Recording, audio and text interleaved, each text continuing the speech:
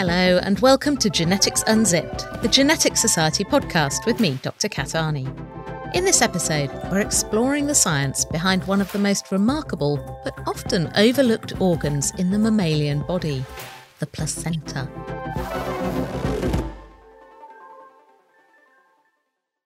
Grown from scratch and then disposed of in a matter of months, the placenta is an essential part of growing a baby, forming the interface between mother and fetus for the exchange of oxygen and nutrients inside the womb. But beyond this functional role, we still know little about what else the placenta might be up to. And, as we'll see, when we do actually start taking a closer look, there are plenty of genetic surprises in store. To find out more about the wonders of the placenta, I caught up with an old colleague, Professor Ros John. Ros was a postdoc in the lab of Professor Azim Surani, where I did my PhD, tolerating my student idiocy and clumsiness as we tried to figure out the mysteries of genomic imprinting, where the genes that come from mum and the genes that come from dad are used differently in the developing fetus. Now running her own group, the Pregnancy Research Epigenetics Group, or PregLab, at Cardiff University, Ros's research focuses on understanding maternal mental health, imprinted genes, and the role of the placenta during pregnancy, and even beyond. And as you'll hear in the background, her dog decided that it wanted to get in on the interview too, so sorry about that. So, to start with, what is the placenta, and what does it do? Really good question, because I think years ago, everyone thought the placenta was very boring. It's this horrible floppy tissue that comes out after the baby's born. It's just full of blood. It's full of blood, and it just gets chucked in the bin. Well, it doesn't just get chucked in the bin, so it's checked to make sure it's intact, and then it just gets chucked in the bin. But actually now we recognise that the placenta is actually performing all these sort of fundamentally important roles. It's not just a simple device for transporting nutrients from the mother to baby. It's actually the bit that we specialise on. It's an endocrine organ. So it makes all these hormones that flood the mother's system during pregnancy that induce all these adaptations that are required during pregnancy. So the example would be if you ate something very sugary, normally when you're not pregnant, you get insulin secreted from the pancreas and all that excess glucose is sort of shuffled away into your peripherals. But in pregnancy, the baby needs nutrients to grow. And so it's really necessary to ensure that the mother, when she eats food, that some of that nutrition crosses the placenta to the baby. So one of the key adaptations of pregnancy is altering the way the mother manages glucose and other nutrients to ensure enough of that crosses the placenta. And it's the placenta that drives those adaptations in the mother. So you get increased peripheral insulin resistance and also increased secretion of insulin from the pancreas. So that all happens, and that's all normal in a pregnancy. And that's also why women are highly susceptible to gestational diabetes, because that's when that whole system goes wrong. So let's dig in a little bit more into what the placenta's actually like. You know, we can imagine the pictures like in a textbook where you've got the fetus, the baby, and then you've got this like big pink thing with lots of blood vessels drawn in it. So what's it sort of made of, and how is it actually constructed as it develops? Because it's a big thing that's got to grow in not a very large amount of time. It must be incredible. It's huge. So it's about 1/6 of the weight of a normal baby at birth. So the mother is actually, a lot of the mother's sort of energetic, her diet and her nutrition is actually going to grow a placenta as well as growing the baby. But the placenta needs to be that big in order to support this growth of the fetus. So you've got brain development of the body of the fetus, and the fetus obviously expending energy during the pregnancy, as is the placenta. So it's a very sort of energetic process to support fetal and placental growth. But the placenta actually starts off very early in pregnancy. It's the very first cell lineages that's defined in a pregnancy. It's actually called the trophoblast, which is the lineage that then goes on to make this huge placenta.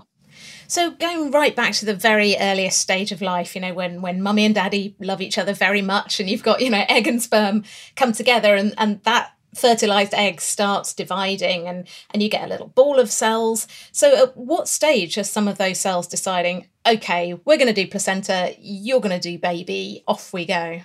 So it all happens pre-implantation, obviously. And so it's within a couple of days of fertilization, you get some cells that are deciding that they're going to be trophoblast cells. It's the first decision that's made. And those cells develop in a particular position, which is sort of related to how the embryo is developing.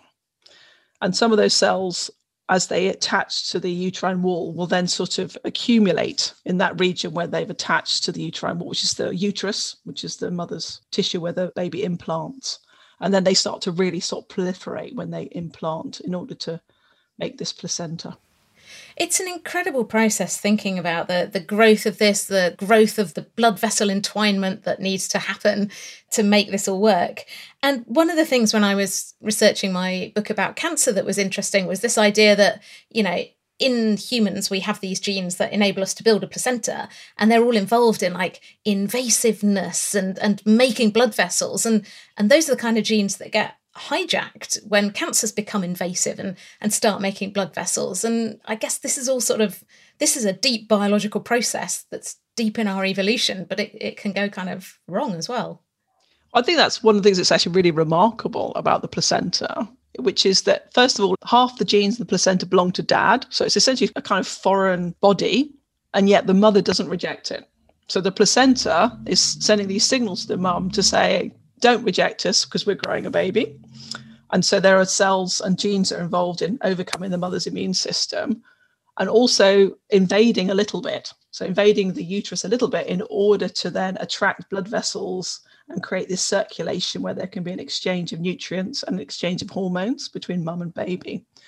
And so all of those genes are obviously similar to genes that might be used by cancer cells to invade the immune system and also invade tissues. But what's really remarkable about a placenta is it stops.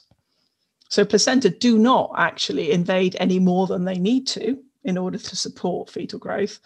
And you don't get bits of the placenta breaking off and going off to other parts of the body. So actually, the placenta is really well controlled. So it invades just enough to do its job and no more. It's absolutely fascinating. So what do we know about what's controlling this process of placental growth and setting it up to be this complex organ that's, you know, not only providing nutrients and oxygen, but making all these hormones and doing its thing? Well, we know a lot about the cell types that make up a placenta, and we know a lot about using sort of model systems. We can actually understand how stem cells develop into different cell types to have different functions. So some cell types of the placenta are mainly focused on transporting nutrients, and then some cell types are mainly focused on making hormones. So these are the hormones that flood the mother's system to induce all these adaptations that we were discussing. So we know a little bit about how those lineages develop, and we know up to a point how that's controlled. But there's a lot of things we don't know. So one of the really interesting things about the placenta is it's a transient organ. So it's only around in a human, it's only around for 9 months. So how does it know when the job is done? You know, what is the thing that sets off the delivery of the baby? And then, you know, how does the placenta know it needs to keep going for that length of time? And there's quite a lot of interest about something called placental aging. And it's one of the sort of ideas is that some placenta may age more quickly. And that could then result in some of these complications that you see in pregnancies, so fetal growth restriction being an example. Oh, right. Like, so the timer's a bit too fast. It's like, we're cooked. Like, oh, no, you're not. Yeah, exactly. So it's aging too quickly. And then, of course, there'll be a big interest in finding out why that might be the case. So coming back to the work that you do, you know, we used to work together a long, long time ago in the lab trying to understand, like, you know, how do you make a baby? How do you go from this single egg into a fetus? And what's the interplay between the genes that come from mum and the genes that come from dad and the environment of the womb and all this kind of stuff? So what are you looking at now to understand what's going on in this process of development and this role of the placenta as this much more than an interface, but as a bag of hormones? Yeah, so you and I, we worked together at Cambridge, and it was a really fantastic time of studying these really odd genes, which are the imprinted genes. And then I've carried on with that work. And so we ended up studying these genes in the placenta and what was the function. And what we found, which was really, at the time, it was really remarkable and yet absolutely intuitive, is that imprinted genes regulate the number of cells that make placental hormones. Wild. So they're fundamentally regulating the amount of hormones the placenta makes. So this is the offspring's genes, and they're influencing the mother's adaptations to pregnancy. And not just the offspring's genes, because half of the fetus's genes are from dad. So this is like some of dad's genes operating on mum through the placenta and going like, you get this, you don't get that, I want this. 100%. Yeah. So exactly that. So what we found, which was the big discovery that we made a few years ago, is that imprints regulate the number of cells that make hormones. And that this particular gene that we've been working on, called FILDA2, that gene has been silenced by the dad's germline. And what we found that gene does is it's a negative regulator of the number of cells that make hormones. So what dad has done, like one way of thinking about it, is that dad has switched off half of his copy that he's giving to his offspring. And that increases the number of cells in the placenta that make hormones. So the mother is receiving a higher dose of placental hormones. Now, hormones are really important for nutrients. So the male genome is trying to extract higher level of nutrients for his offspring, for the male offspring.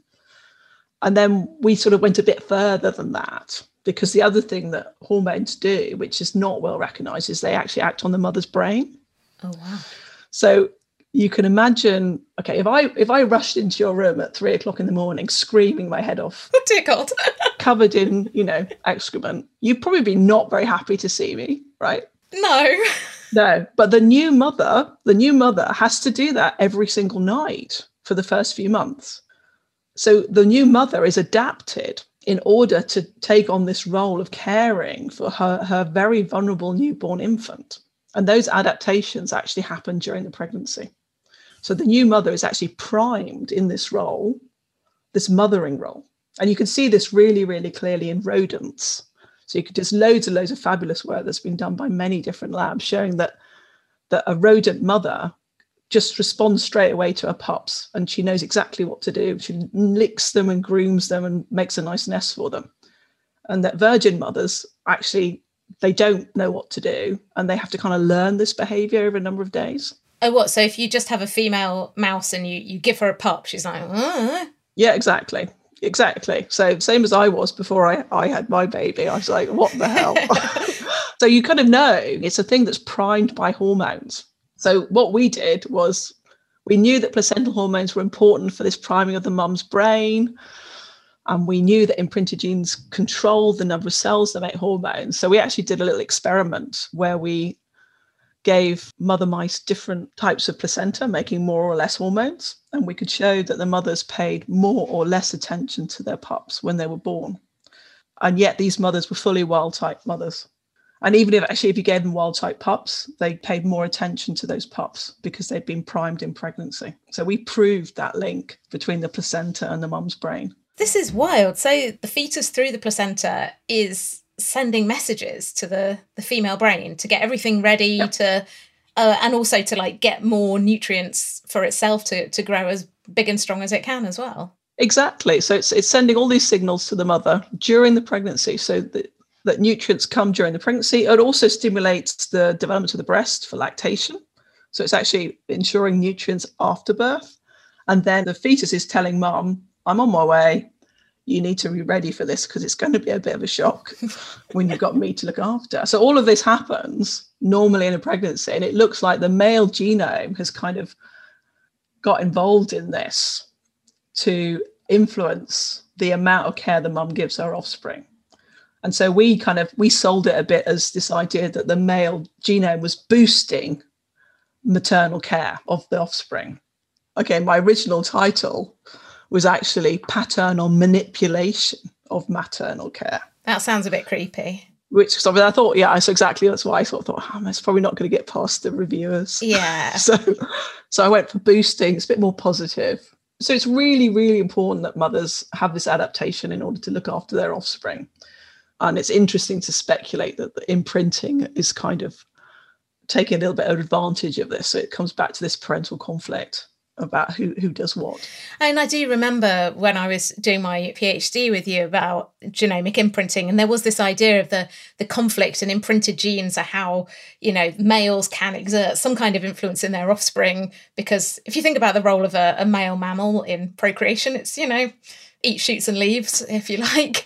And so this is some way of having a bit more influence in the developing fetus, and then ultimately the chances of success, and then passing your genes on to the next generation, because that's really what it's all about. Like, you have to have babies, and those babies have to have babies. Exactly. So our finding was very, very consistent with this parental conflict hypothesis, which you've just described really, really well, which is this idea that, both parents have a child or children, and in a mammalian pregnancy, it is the mum that provides all the nutrients in utero and provides nutrients postnatally through lactation.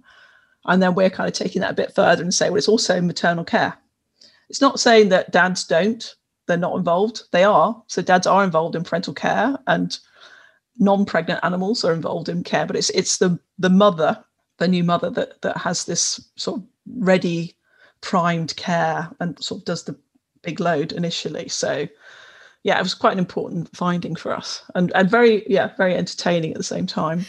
I mean, that is something that I wanted to dig into a bit, because I know a lot of this work has been done in rodents, in mice and things like that. But obviously, childcare and caring and parental roles are so heavily gendered, and you perhaps run the risk of saying like, well, women, you're just meant to do this and go and change shitty nappies and wipe snotty noses and clean bums and things. And that's because it's just in your biology, right? But this was the interesting thing, right? So in our little observation, this was with rodents. And so what we showed was these mothers spent more time looking after their pups and licking and grooming them and nurturing them. And they spent less time making nests. And so, I mean, obviously you need a nest, but they just were less focused on the nest building. So you could argue that they're actually spending more time looking after their offspring and less time on housekeeping.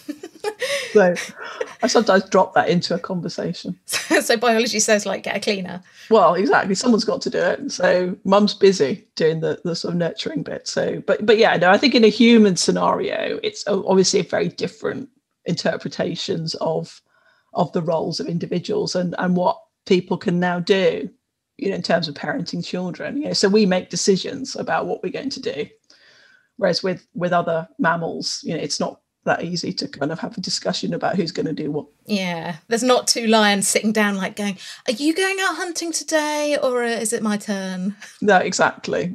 So we can make those kind of decisions.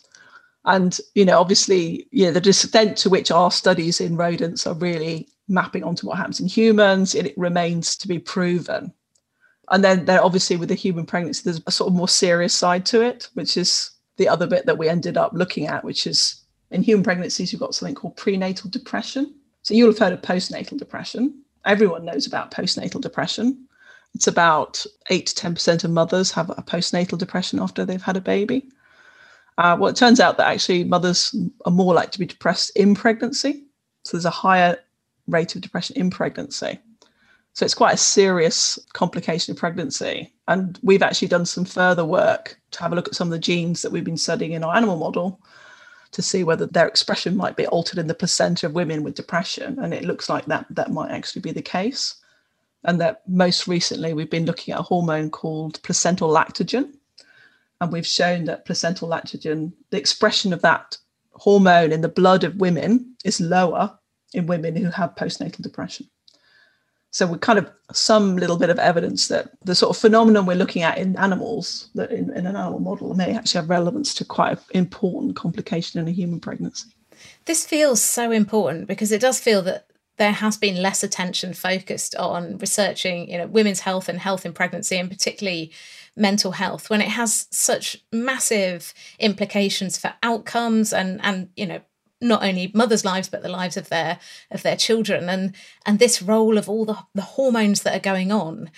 Why are we not looking at this more? No, 100%, Kat, you're just so spot on, actually. So there was a recent report called the RAND report, and it identified pregnancy research as the least funded research in the UK compared to actually the cost of pregnancy and pregnancy complications. It's mad. Everyone's got to be born.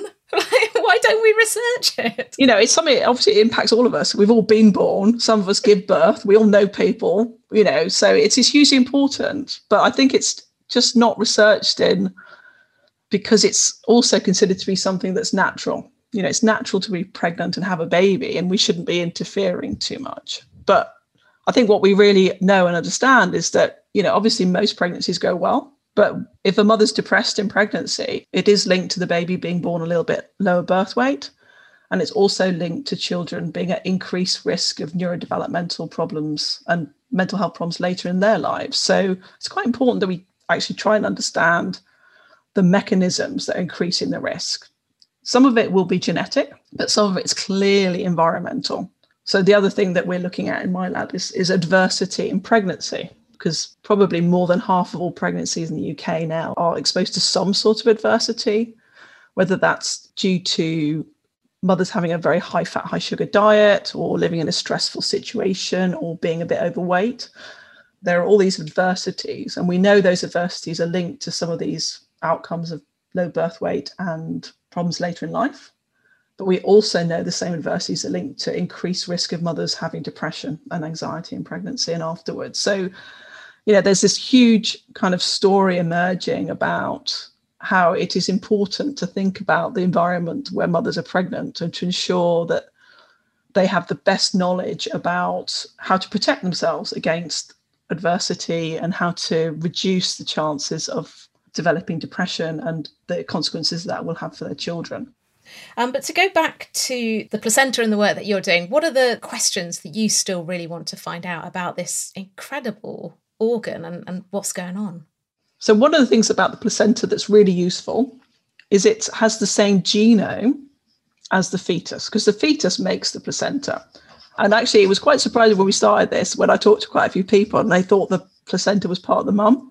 And no, that it's actually part of the fetus. So not everyone knows that it's fetal, and it has the fetal genome. And so that means you could use the placenta as a tool to actually measure genes. So you can look at DNA sequence, but you can also look at the expression of genes in the placenta as a sort of proxy for what maybe is happening in the fetus. So one of the things that we're looking at with our placenta is to look at the sort of transcriptional signature of a placenta from mothers who are reporting depression versus our control mothers who have no indication of depression, to have a look at what genes might be altered. And that might give clues to why children from exposed to depression are more likely to develop certain disorders later in life. So that's one of the things we're really interested in.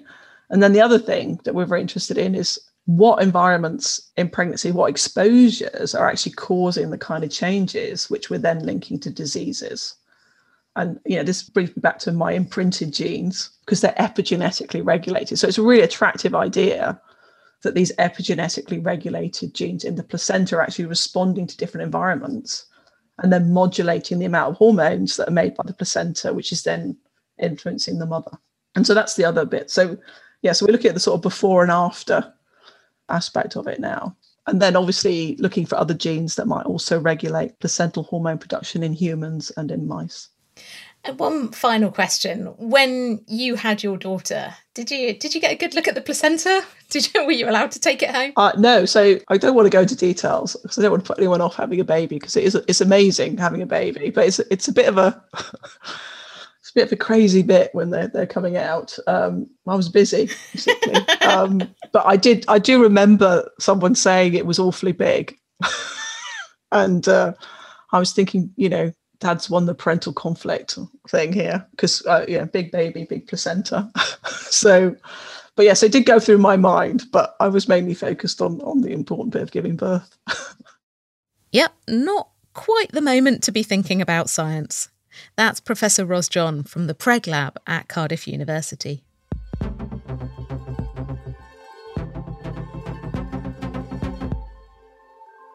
You're listening to Genetics Unzipped, the Genetic Society podcast. Find us online at geneticsunzipped.com and on Twitter at geneticsunzip. And while you're at it, why not tell a friend so more people can discover and enjoy the show? As Ros discussed, the placenta is a transient organ. It grows from cells that split off from the embryo early in development. It hangs around for 9 months in a human, and then it's gone. And as Sam Bejati, a group leader at the Wellcome Sanger Institute, recently discovered with his collaborators Professors Steve Charnock-Jones and Gordon Smith, it's an absolute genetic dumpster fire in there. The pattern of genetic alterations in the placenta is different to any other human organ, and it resembles that of a tumour, harbouring many of the same genetic mutations found in childhood cancers. As Sam explains, it's a finding that he never actually set out to make. The reason why we did this study has actually not that much to do with what came out of the study, if that makes sense. So if you want me to go all the way back, this sort of takes us back about 7 years when I was a PhD student and did some other research. And it's a little complicated to explain, but the bottom line is at the end of that piece of research, we ended up with this observation that if you look at the fertilized eggs, that was really about what does the fertilized egg give rise to in terms of the two cells, and what part of the embryo, the pregnancy, do those two cells make up. And we did that study years ago, which seemed to suggest in a very indirect way that one cell, one derivative of the first cell division, mainly makes the embryo, the baby, and the other cell mainly makes the placenta. So what were you doing in those experiments? What did you set out to try and examine?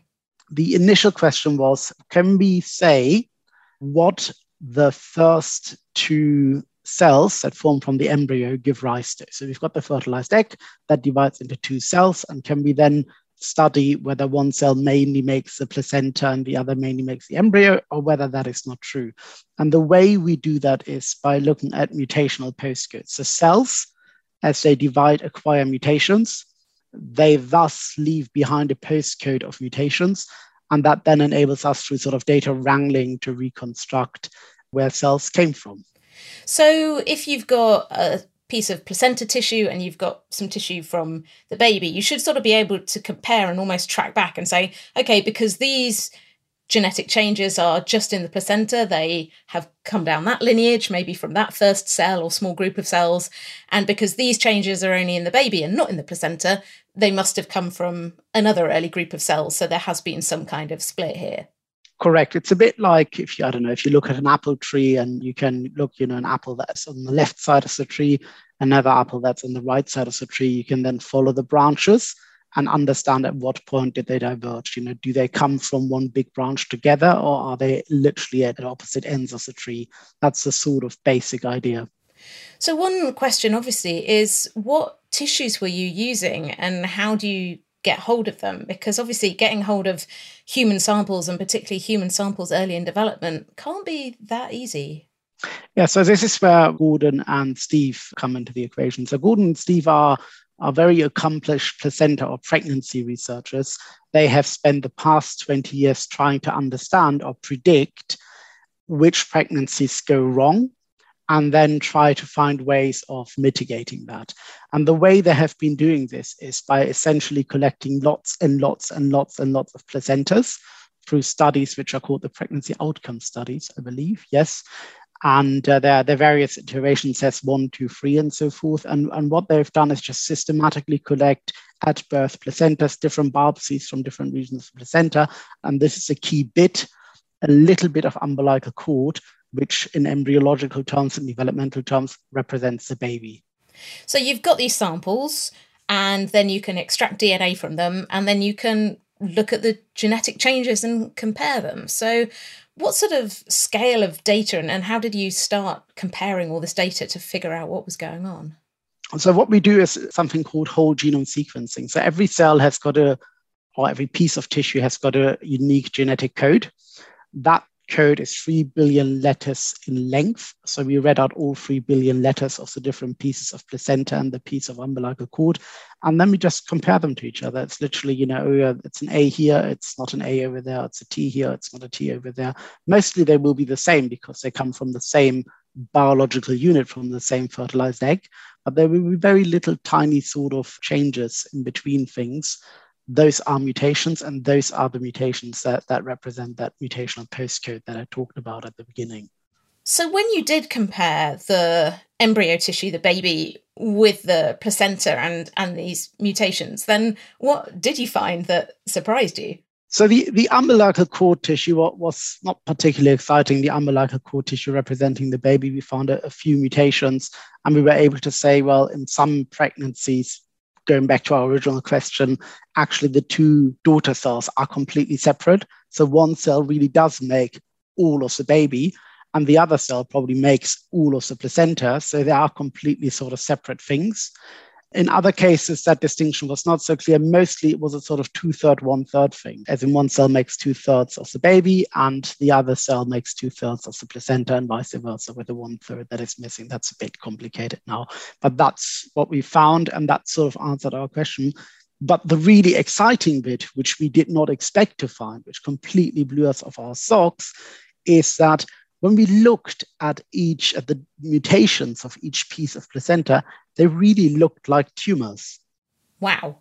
So that's weird, because obviously I've spent a lot of time researching and writing about cancer. And the one thing we know about cancer is that it is full of mutations, and many more mutations than we'd expect to find in normal, healthy tissue. And you're telling me that placentas, which I understand to be normal, healthy tissue, are just full of mutations. What's going on? So when we looked at the placental tissues, what we found is that, first of all, the number of mutations was incredibly high. If you sort of normalize it over per day of life, because the placenta has only lived for 9 months, we end up with mutation burdens that are very, very similar, in fact, higher than most childhood cancers, which is quite extraordinary. And the second thing that we found, which we didn't expect to find, we can look at what kind of mutations there are. So they are just the normal mutation that one gets when the cell doesn't divide quite right. And then there are other mutations that have got a particular sort of signature, as we call it. And the signature of the mutations in the placenta, again, very much was a childhood cancer signature, which was quite extraordinary. So what does this mean? It's interesting. So one could look at this and say the placenta just doesn't care. The placenta just hangs around for 9 months and then dies. So it's a very unusual organ. It comes out of nothing and then just goes away. So maybe therefore Mother Nature doesn't actually care what happens to the genetic integrity of the placenta, and therefore it doesn't bother to maintain it. It puts its resources somewhere else. So that might be one way of looking at it. And therefore you end up essentially getting the Wild West in the placenta, and then it's over after 9 months anyway. Another explanation might be that perhaps just because the placenta has to divide so massively fast. I mean, if you think about it, it's quite, again, you could argue, well, it's extraordinary that we end up making a baby out of one cell, which is very, very true. But the placenta has to grow faster than the baby because it has to provide nutrition for the baby, particularly initially. So we end up in this period of quite ridiculous growth. And maybe during that period of ridiculous growth, it becomes impossible to maintain the integrity of the placenta. I mean, it does make sense that if the baby is the thing that's going to hang around and contribute to the next generation, and the placenta isn't, that we would have evolved to invest time and resource in repairing any mistakes in development in the baby and not really care so much about the placenta because it's on its way out, right?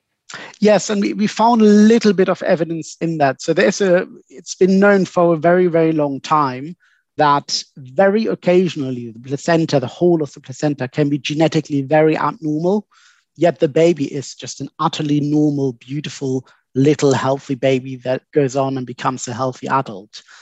And we were actually able to see that in our data. There was one case where there was a baby that had 3 copies of a particular chromosome. It should have only had 2. And then what we found is that that additional copy was sort of shuffled into the placenta, almost pushed out of the baby into the placenta. And then in the baby, 1 copy was lost and we were back to what the baby should have, which is 2 copies of the chromosome to be able to survive. So it almost paints a sort of picture of the placenta as a dumping ground of human development.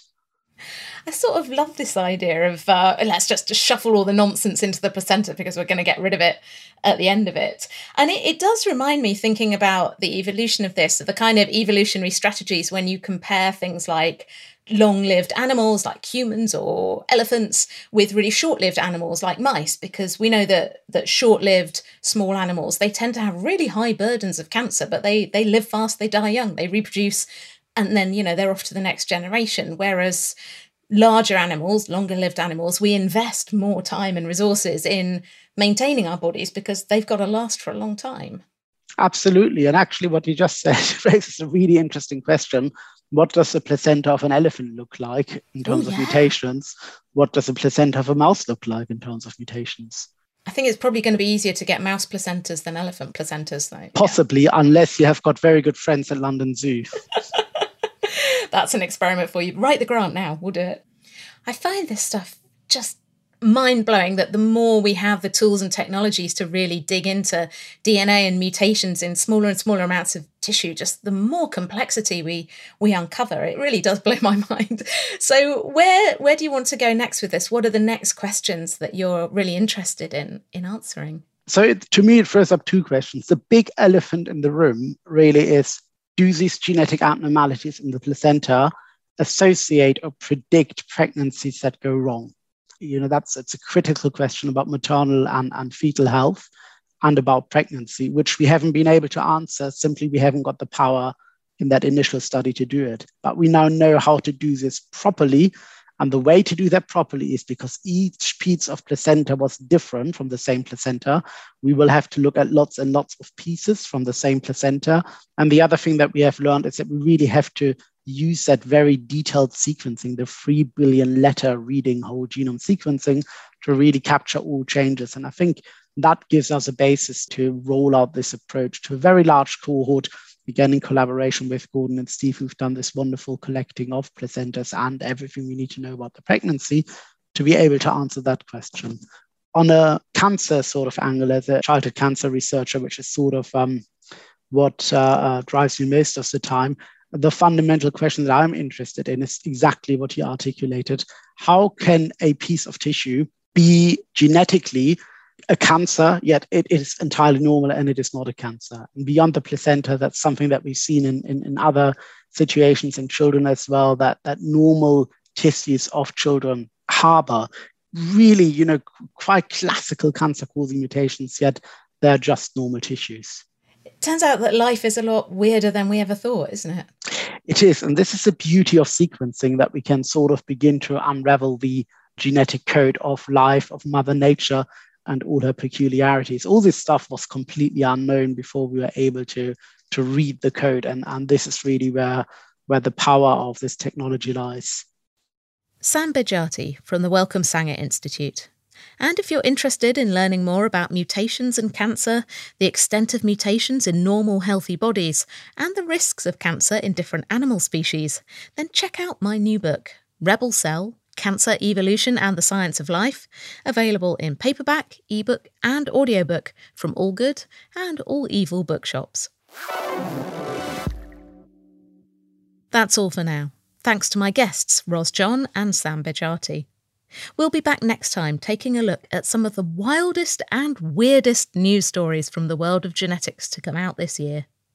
For more information about this podcast, including show notes, transcripts, links, references, and everything else, just head over to geneticsunzipped.com. You can find us on Twitter @geneticsunzip, and please do take a moment to rate and review us on Apple Podcasts. It really does make a difference. It helps more people discover the show. Genetics Unzipped is written and presented by me, Kat Arney. It's produced by First Create the Media for the Genetics Society, one of the oldest learned societies in the world dedicated to supporting and promoting the research, teaching and application of genetics. You can find out more and apply to join at genetics.org.uk. Our theme music was composed by Dan Pollard, our logo was designed by James Mail, and our audio production was by Hannah Varrell. Thanks for listening, and until next time, goodbye.